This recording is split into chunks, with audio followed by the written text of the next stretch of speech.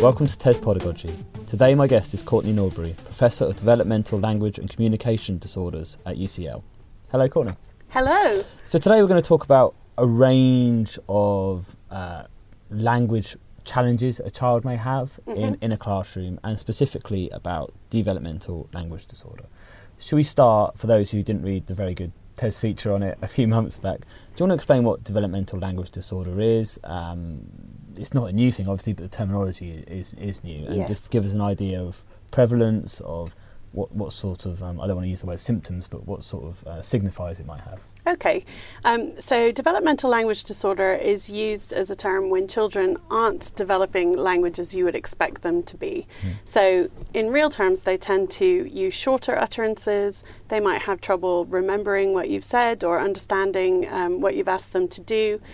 They might use very non-specific vocabulary. And basically this just results in difficulties communicating with other people. In our research, we looked at how many children starting school were affected, and we found that 7.5% of children had a language disorder, so their language skills were not as you would expect for their age, and we didn't have another explanation for why that might be. And another 2.3% of children had a language disorder that was associated with another condition, for example, autism or Down syndrome or something like that. So just under 10% of children were having some kind of difficulty with language that impacted on their everyday communication. And that translates to roughly 2 children in every classroom with very significant language needs. And what other condition, if I take it we're talking about the ages between like 5 and 10 here where these problems start emerging? Well, you can usually start to see them prior to school entry, but certainly from school entry they tend to be quite persistent. So a child in reception or year 1 who has significant language needs is likely to have difficulties with language throughout their school career. Okay, and this is different to a child simply not having the home background where they've been exposed to enough vocabulary or enough language to function within the curriculum. Right, so that's a complicated issue, John. So you do see more children with language disorders coming from backgrounds where there's a lot of socioeconomic disadvantage, but that likely reflects both environmental influences and probably genetic influences as well. So we know that developmental language disorder is influenced by genetic vulnerabilities. And we also know that children who have language disorders become adults with language disorders. And if you think about how important language is for your job, for communicating with other people, it's not surprising that adults with language disorders often find it hard to get into those kinds of jobs that would get you into a higher socioeconomic bracket. And also we know that there's a big overlap between language disorder and reading difficulties. So if you're a parent who has a language problem themselves, then talking to children in a sophisticated way, shared book reading, all of those things just become much more challenging. Now that's not to say every child with a language disorder comes from that kind of background or has parents who themselves have difficulty, but it's just more likely. So it's very hard sometimes to tease those two things apart. I guess it's progress, is it? So if you're the reception lead teacher and the children come in and you've identified children who may need a little bit more help with language, you expect those children to improve at a certain rate perhaps, or reach a certain level by a certain point, and those that aren't, you then start looking for potential other things going on. Yeah, and actually often what teachers will recognise is that the child's having difficulties with learning, might have difficulties with peers, might have difficulties with behaviour, difficulties with reading. So they might not always think, oh, that must be an underlying language problem, but very often it is. So teachers will recognise that this child's not progressing as I would like them to, and really that's very likely to be an underlying language difficulty. And you're right, progress is an interesting thing. So in our study, we've been following children up from reception to year 3. We're actually now testing them in year 6, but we don't have those data yet. But anyway, between reception and year 3, what you see is that everybody's making progress, but everybody's progressing at the same rate. So those children who come in with difficulties are still about 2 years behind their more able peers at the end of year 3, even though they are improving. Just closing the gap is a really tricky thing to do. They're not catching up.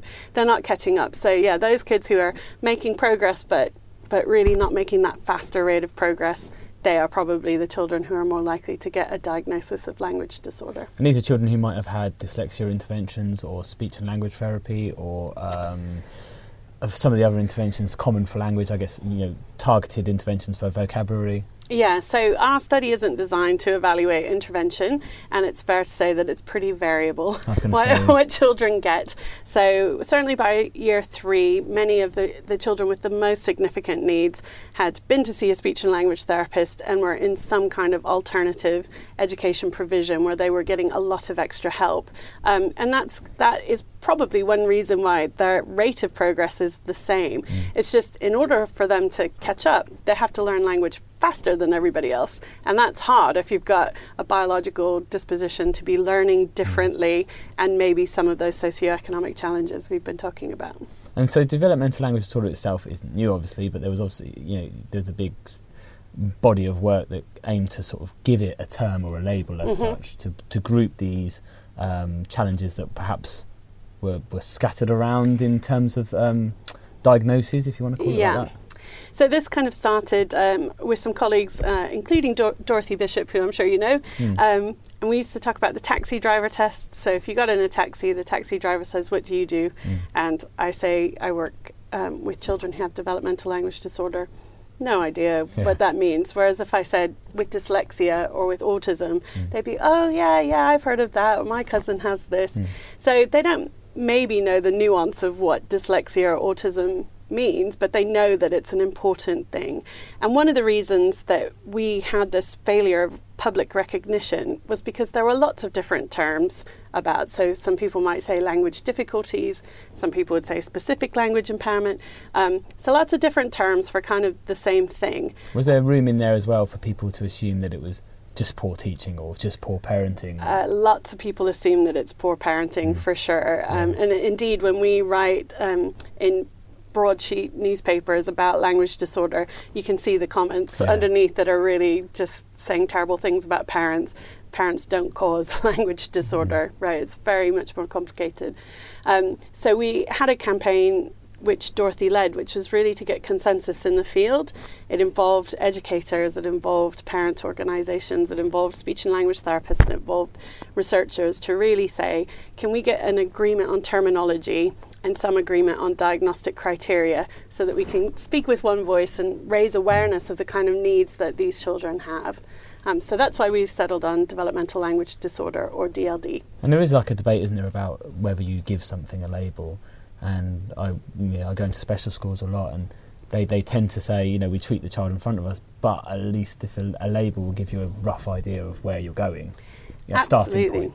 Absolutely, and I think parents benefit from having a label as well, and it gives them something that they can then look for further information or can be directed to particular services. It is a kind of shorthand for saying this is a problem that needs addressing, and the most likely thing you're going to need to focus on is language, not exclusively. And you're right that even with that label, what teachers want to do is just look at the child in front of them and say, what are the strengths, what are the areas of need? In terms of sort of how these children are identified then, you mentioned behaviour was one of the aspects. And in the feature we looked at this as well, that this may be a child that isn't doing as they're asked, and you put it down to another cause, maybe just a child wanting to act up, or maybe something in the child's home life, you think, maybe a safeguarding concern. But what you're saying is actually it just might be a language disorder happening there. It might be, and it's likely to be influencing it. So if you think that children with language disorders very often don't understand particularly complex instructions, and they might therefore not remember all the elements of what you've asked them to do. So they're not complying with what you've asked them to do. And the assumption often is they're just being naughty, whereas it might really be that they really haven't understood that.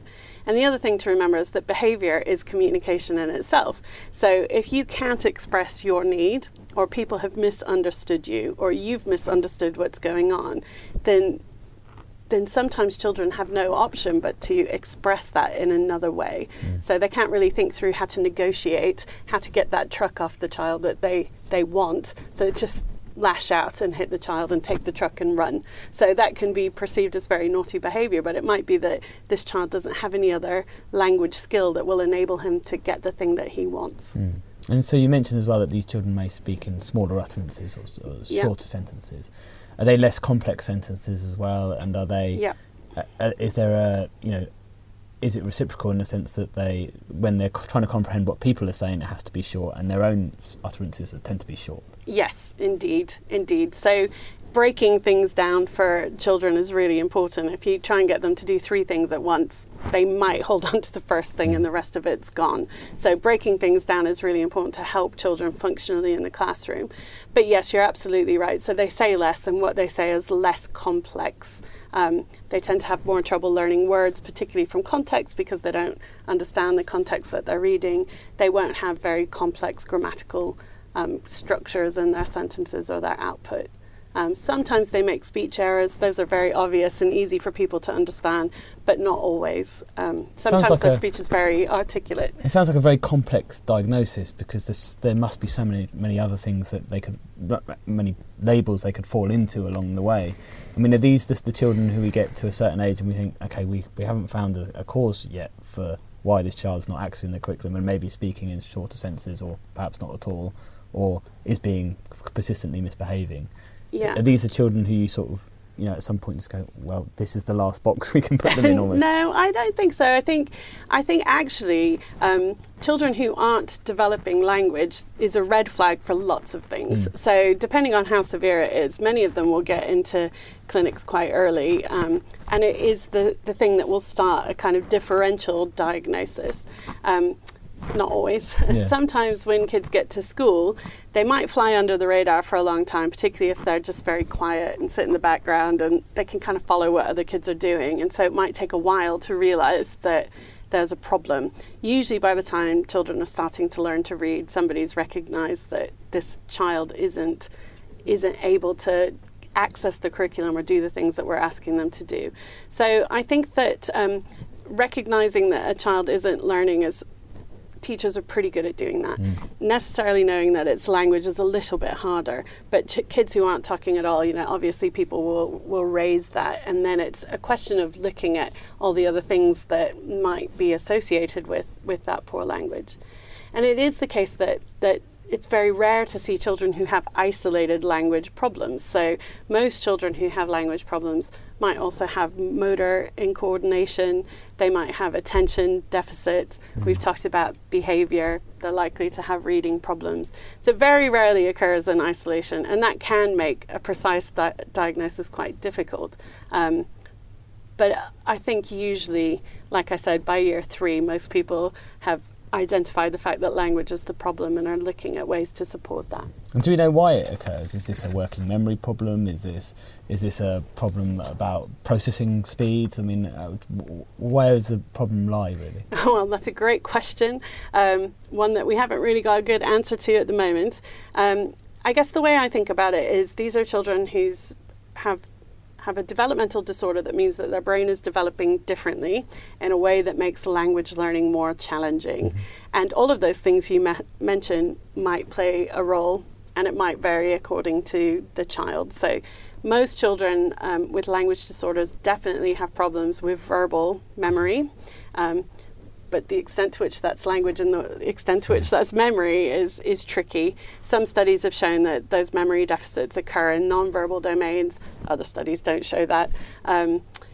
Speed of processing is an interesting one. We're actually looking at that with our scales data, and what we're finding is that speed of processing isn't causally related to language disorder, but it seems to be a marker for just different development. So where we saw speed of processing deficits in language disorder, those children also had attention deficits. Okay. So when things go together, that's when you see that speed of processing problem. And if we're struggling to ascertain like the root cause of this, how is that impact on how we build interventions to support these children? Yeah, well, you might know that there's been a lot of controversy in intervention around whether you treat what you think the root cause is or whether you treat the behaviour in front of you. Okay. So things like CogMed, which train up working memory, studies have shown that you can train working memory. Kids can get better on the working memory tasks, but that doesn't transfer to the things that you might expect it to do. Of course, yeah. So that improvement doesn't translate into better maths performance or better reading comprehension. So I think we're at the stage where we would want to say, well, what language skills does the child need to access the curriculum? And what can we do to boost learning of those language skills? And I would say that we can do that. I think you can train particular skills and kids can get better at using those skills. But whether that leads to a complete change in developmental trajectory, I don't think we have evidence for that yet. So there's a lot of work still to be done. I was going to say, it sounds like we're in quite early stages of working out what this is, how we intervene with it, and perhaps the best support structures around that. Yeah, I would say that's true for most developmental disorders. Yeah. I think it's very definitely a work in progress, and I think it's like reading, I guess. We hope that we put in reading interventions in place and that we can cure the problem. And I guess what we're seeing is that you can make things better, but those children very likely have different patterns of reading and difficulties with reading throughout their school careers. And I think language disorder looks very like that. So you can make small changes. You can help children to make some progress. You can help them to learn new things about language and by doing that, help them with their general learning. But curing language disorder, I think, is a long way off. I'm not sure we can do that yet. That leads me into my next question, which was, this isn't just something primary school teachers should be concerned about then? Like, the secondary teachers looking down and saying, oh, you should have spotted that primary teacher and this should have been sorted by the time it got to us. This is an ongoing problem. It's an ongoing problem, for sure. All the evidence to date suggests that language is fairly stable, language disorder is persistent. You can make a lot of progress in primary school, but it's very likely that those children will be going into secondary school and still have quite a big gap between them and their other peers, and that they're likely to have even more trouble in secondary school because, of course, the nature of the language you need to be successful in secondary school changes. A lot of it is very abstract. By the time you get there, the stuff that you need to learn from text grows exponentially.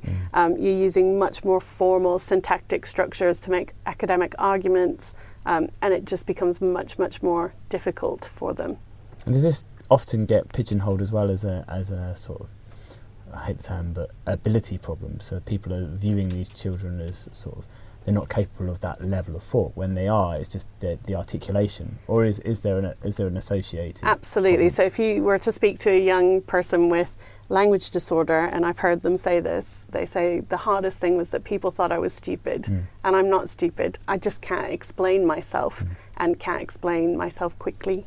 And so I think that's a real problem, that the assumption is when you have somebody who's taking a long time to formulate an utterance, and it's not a very complicated utterance, the assumption will be that they're just not very bright. And unfortunately, that's not the case for most children with language disorder. And so a secondary especially, you shouldn't be, you should find other ways perhaps of ascertaining what that child is capable of to get a better picture, rather than just sit this test, write me this essay, or going by the sort of answers they're giving in class. Exactly. And remembering that those children will find written language very difficult as well. So looking at other ways to tap into that knowledge would be fantastic. And also I think for these kids, school can be quite hard because it's just taxing all the things that they find difficult all the time. So if there's a way to find something that they do well and celebrate that, then that can really help with their esteem and their willingness to engage in the things that are more tricky. Which brings us, I guess, to the current big debate about vocabulary and whether teaching set lists of words and whether increasing vocabulary so that those children can go and understand more of what they're reading and then grow their knowledge almost themselves, but also to access curriculum, is the best way forwards. And we've got a piece coming next week which argues, well, hang on, we need to hold back here a little bit, because it's also about grammar and it's also about meaning, and it's more complex than just, vocabulary is the medicine that's going to make it all better. Absolutely, absolutely. So vocabulary is hugely important. It's a building block of language. It's the conceptual knowledge that is foundation to many of the things that you need to learn within the curriculum. So I don't want to take away from the importance of vocabulary. But I think it's true that we can teach children vocabulary, but we don't have such good evidence that will necessarily cascade down into things like necessarily reading comprehension. Inferencing is one that I always use as an example. So you can teach children the words that they need to use to make the inference, But unless you teach inferencing specifically, that might not just come naturally to them. And we would hope that by extending their knowledge of verbs, that this would have an impact on grammar.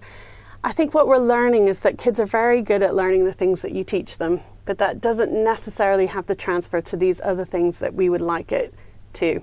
And I think that's probably particularly true for children who have language disorders. So what you don't want to do is just assume that by teaching high quality vocabulary, which is very important, that will have transfer. So if you want to teach a new grammatical utterance, then you need to teach that utterance. Use the new vocabulary that they've learned and then show them how to use it in more complex utterances. Or take new vocabulary that you've taught them and then show them how they can use that to infer something that's not explicitly stated in a text. So I think that it really is important to keep track of all of those things. More pressure on teachers, I know, but really to think about oral language in its entirety. And yes, the focus on vocabulary is important, but don't ignore the other aspects of language. Is it about teacher explanations as well? I mean, if I'm editing a piece of writing and something's grammatically correct, but actually it's quite a lot of work for a reader to get through that sentence, perhaps. Yeah. And I will simplify because the nature of the business is, we want it to be an enjoyable read, a challenging read, but an enjoyable read. Is there a case as well where a teacher may want to model a very high attaining explanation, but actually there's, for a lot of those developmental language disorder, children with developmental language disorder, you're sort of overcomplicating what you're trying to say. Absolutely, but I think this is it's an issue that I see when I'm working undergraduate essays, right? Very complicated, flowery language when you can just get to the point in a much more efficient sort of way.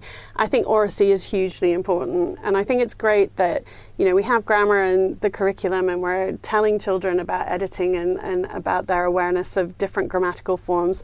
But really the important thing is, why do you use that particular form? How does it help you to communicate your message in a more efficient and more effective way? And you're right that teachers modelling answers and saying, in this context, this would be a brilliant way to answer it. It doesn't have to have a complicated sentence in this context, but in this context, you might want to use that, and here's why. So helping children to understand not only the different components of language, but when you use them and how you can use them most effectively, that's important for all children, but particularly for those children who won't necessarily make sense of that on their own. And is it important as well for teachers, our teachers, to bridge between the sort of work you're doing and the parents, in terms of how the teacher not just reacts to that child in the class and tries to scaffold their learning and support it, but also maybe scaffolds how that parent views developmental language disorder and scaffolds perhaps how that child is perceived? Because I imagine some parents may fall into the same trap of just thinking their child is low ability, if I'm using inverted commas, or falling into the trap of sort of a learned helplessness where you can't do that or you can't do this because of the language disorder. Yeah, I think teachers are critical in helping parents to understand this and what it means, and this is one of the reasons for being very clear about terminology. So lots of parents will have said to us, we knew something was wrong, but there's no label for it, so we can't talk to anybody about it. So if we have a shared terminology, then that just opens the door for more conversation about what does this mean? What is the impact on the child's learning? What can you do at home? Where can we get extra help? So all of those things are really important. And yes, understanding for parents, how language affects their access to the curriculum. And I think that's an important thing for teachers too. When I started as a speech and language therapist many years ago, if I went into school, the kids would come out of English. And I used to say, but why only English? Languages in maths, languages in science. So I think getting all of us really to have a better appreciation of what the language demands of the curriculum are and what the particular needs of a particular child is, and how we can meet those needs in different curriculum contexts. And it's one of the things that English teachers always say, isn't it? It's like, it's not just our job. Oracy is not just our job, and spelling's not just our job, and language isn't just our job. It has to be every teacher's responsibility. Absolutely, and you can see that in the work that I do. We're scientists, but we still have to write and we still have to communicate in a way that everybody can understand. So I think getting that message across as early as possible is really important. And so while this research is ongoing, did those teachers, how many of these maybe three children in every class, how many of them are getting the diagnosis they need? And what should teachers be doing if they do have a child with that diagnosis, while the causations and the interventions are being sort of formulated and researched? Yeah. So how many get a diagnosis? In our study, what we found was that in year 1, only about half the children that we identified had been referred to speech and language therapy. Oh, wow. And there are many reasons why that might be the case. So some of it might be around teacher understanding that the problems that they're seeing are language related. Some of it is around speech and language therapy provision. So if it takes 9 months to get an assessment, then teachers might be reluctant to refer. And there's work to do on both sides there, I think. Some of it is about parents. So some parents might recognise there's a difficulty, but that whole diagnostic process, as you can imagine, is quite stressful for parents, and some at that stage might not be ready. They might be thinking, well, with just a little bit more school and support, we'll get there. So it's quite a complicated picture. There's no one reason for that. By year 3, I think most of the kids that we'd identified had at least received some service. So I think it's that where you're seeing the improvements, not where we would like it to be, that then people are more ready to take action. It's interesting that you said that there's roughly a 2-year gap for some of those children. What if they had been intervened at EYFS? Yes, it's a very good question, and one that I know is on the government agenda. So what can we do early on to try and reduce that gap before children get to school? So that's very exciting, and let's see. I mean, I think there will always be a gap, but hopefully we can shrink it by some considerable amount. Is diagnosis any harder at that age than at the age of 7? Because people say, with some of those language disorders, you only really spot it when comprehension starts kicking in. They can read fine, but then you get to the point where, okay, do you understand it? And then they spot it. Is there any reason why we can't identify better at UFS? Well, I think before the age of 5, there's just a lot of natural variation in children's language abilities. So one of the things that's been challenging is that if you try to diagnose language disorder in 3-year-olds, for say, about half of the kids that get a diagnosis end up being fine by the time they get to school, even if you don't do anything. And that's just because there is so much variation, just like so much variation in when children start to walk, for example, but all kids end up walking. So that makes it difficult to make a good diagnosis early on. By the time they get to school, it should be much easier to do, but then we know that it's persistent. So it's kind of a paradox, and it's a difficult one to address, because when you can make the diagnosis very clearly, it's much harder to change the direction of travel. So I think what we're thinking now is somewhere around nursery time, things start to become more stable, and you might be able to pick up the kids who are going to have those longer term learning needs. The other thing that's really challenging, I think, is that if you want to change a language trajectory, it's going to take a lot of time and effort. So I don't know if you've ever tried to learn a second language. No, I'm useless at it, so that's probably a good case in point. But if you're trying to do that, you need to do it a lot. You have to have lots of practice over a long period of time. Quite immersive as well. Yeah, exactly. And you've got all the prerequisite cognitive skills you need to learn a second language, and it still takes a lot of time and energy. And what we haven't figured out yet is how to provide that intensive support with the kind of restrictions on resource that we currently have. I was going to say, because feasibly you could put all those 3-year-olds you identify with problems in a intervention programme, and perhaps the half that will resolve anyway, it's not going to harm them, but at the same time it's a massive amount of resource going into something that's not actually needed. Exactly, and that is the issue, because of course what people would like to do is put all that resource in there and then not have to worry about it later. But the fact is, some children will always need support. So what you don't want to do is put all your eggs in one basket and then not have any support. And parents say, the transition to secondary school was particularly challenging.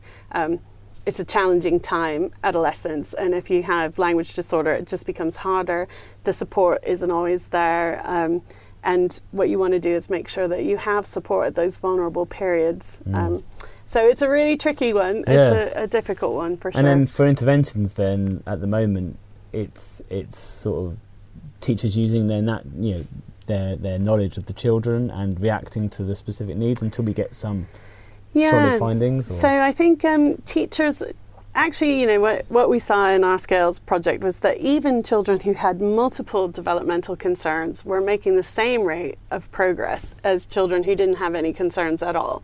So I actually think that teachers do a great job of teaching children and that they can differentiate enough to support those kids who are at the bottom. The difficulty is closing the gap. And so for teachers, I think often where they can be most helpful is in providing scaffolds and support that allow children to participate and make sense of the curriculum. So they can do things like, if you're going to have a tricky lesson, to flag for those children the words that they're going to need to know and help them, maybe with the support staff in the room, to learn those words so that when they hear them in the lesson, they understand, they can keep up with what's going on and not think, well, I have no idea what that means, so the rest of the lesson goes. A proper mixed ability teaching, basically, where exactly. you're not putting a threshold on what those children can achieve. Exactly. So that's where I think teaching can be most effective. And I think there are children who probably on the borderline where some very targeted interventions will be enough to keep them learning and in the mix and growing. There are a proportion of kids where I think extra help is necessary, and in those cases, thinking about how teachers can work together with speech and language therapists to think about, well, what is the big need that we need for this child right now? It might be something curriculum based. It might be that the child has no friends. So can we help them to use their language to make contact with their peers and get along with people better? So really working together to figure out what the priority is for that child at that point in time, and then getting some specialist support to address those needs. And I guess the final question would be, you mentioned some Year 6 data that you've got coming in. Yeah. When are you going to be reporting? Well, hopefully we'll finish data collection over the summer.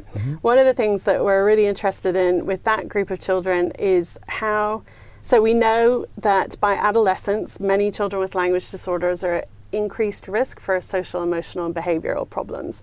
Now, actually, we're seeing those links fairly early on. So we want to look at how stable those relationships are. But we're thinking about, why is that? Why would you have a link between language skills and emotional understanding? And so what we're trying to tap in our Year 6 assessment is how kids use their language to regulate their emotional states, how they use language to describe how other people might be thinking and feeling, and how they use language to think about their own internal states. And it's proving quite challenging. So we that sounds fascinating. It is fascinating. And it's really important because we know these children are at high risk, we then think, well, what happens if they get referred to something like CAMS? Well, most of the interventions we have are talking therapies. So how would children with language disorders then be able to access those therapies? So we're looking experimentally at how they might be able to use some of those strategies. But what we're finding for the kids with language disorders, very difficult for them to tap in to how they feel and find the right words to explain it. So I think that's going to be fascinating. I can't wait to look at those data. I look forward to that. Thank you very much for joining me. Thank you very much.